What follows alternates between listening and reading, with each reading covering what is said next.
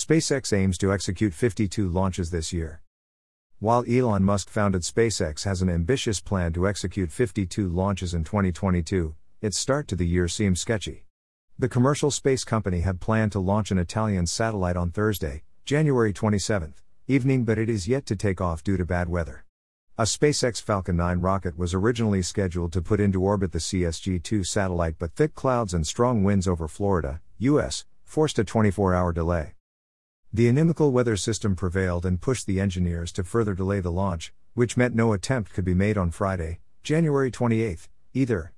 The engineers are now looking at a window of opportunity on Saturday, January 29, evening, local time. Local weather stations predict up to 80% chance of good weather. But there's more. The winds at liftoff and upper-level wind shear still remain a concern for the SpaceX team.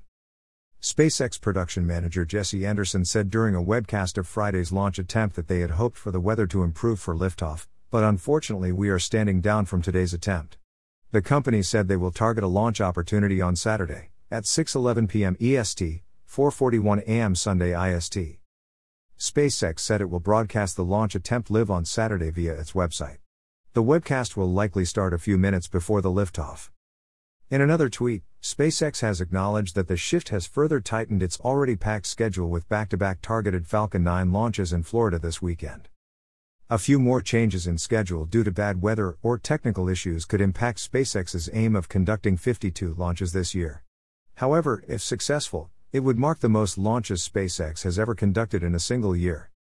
CSG, or Cosmo SkyMed's second generation, is an Italian government system consisting of two satellites that observe Earth using synthetic aperture radar, SAR. The first of them was launched in December 2019.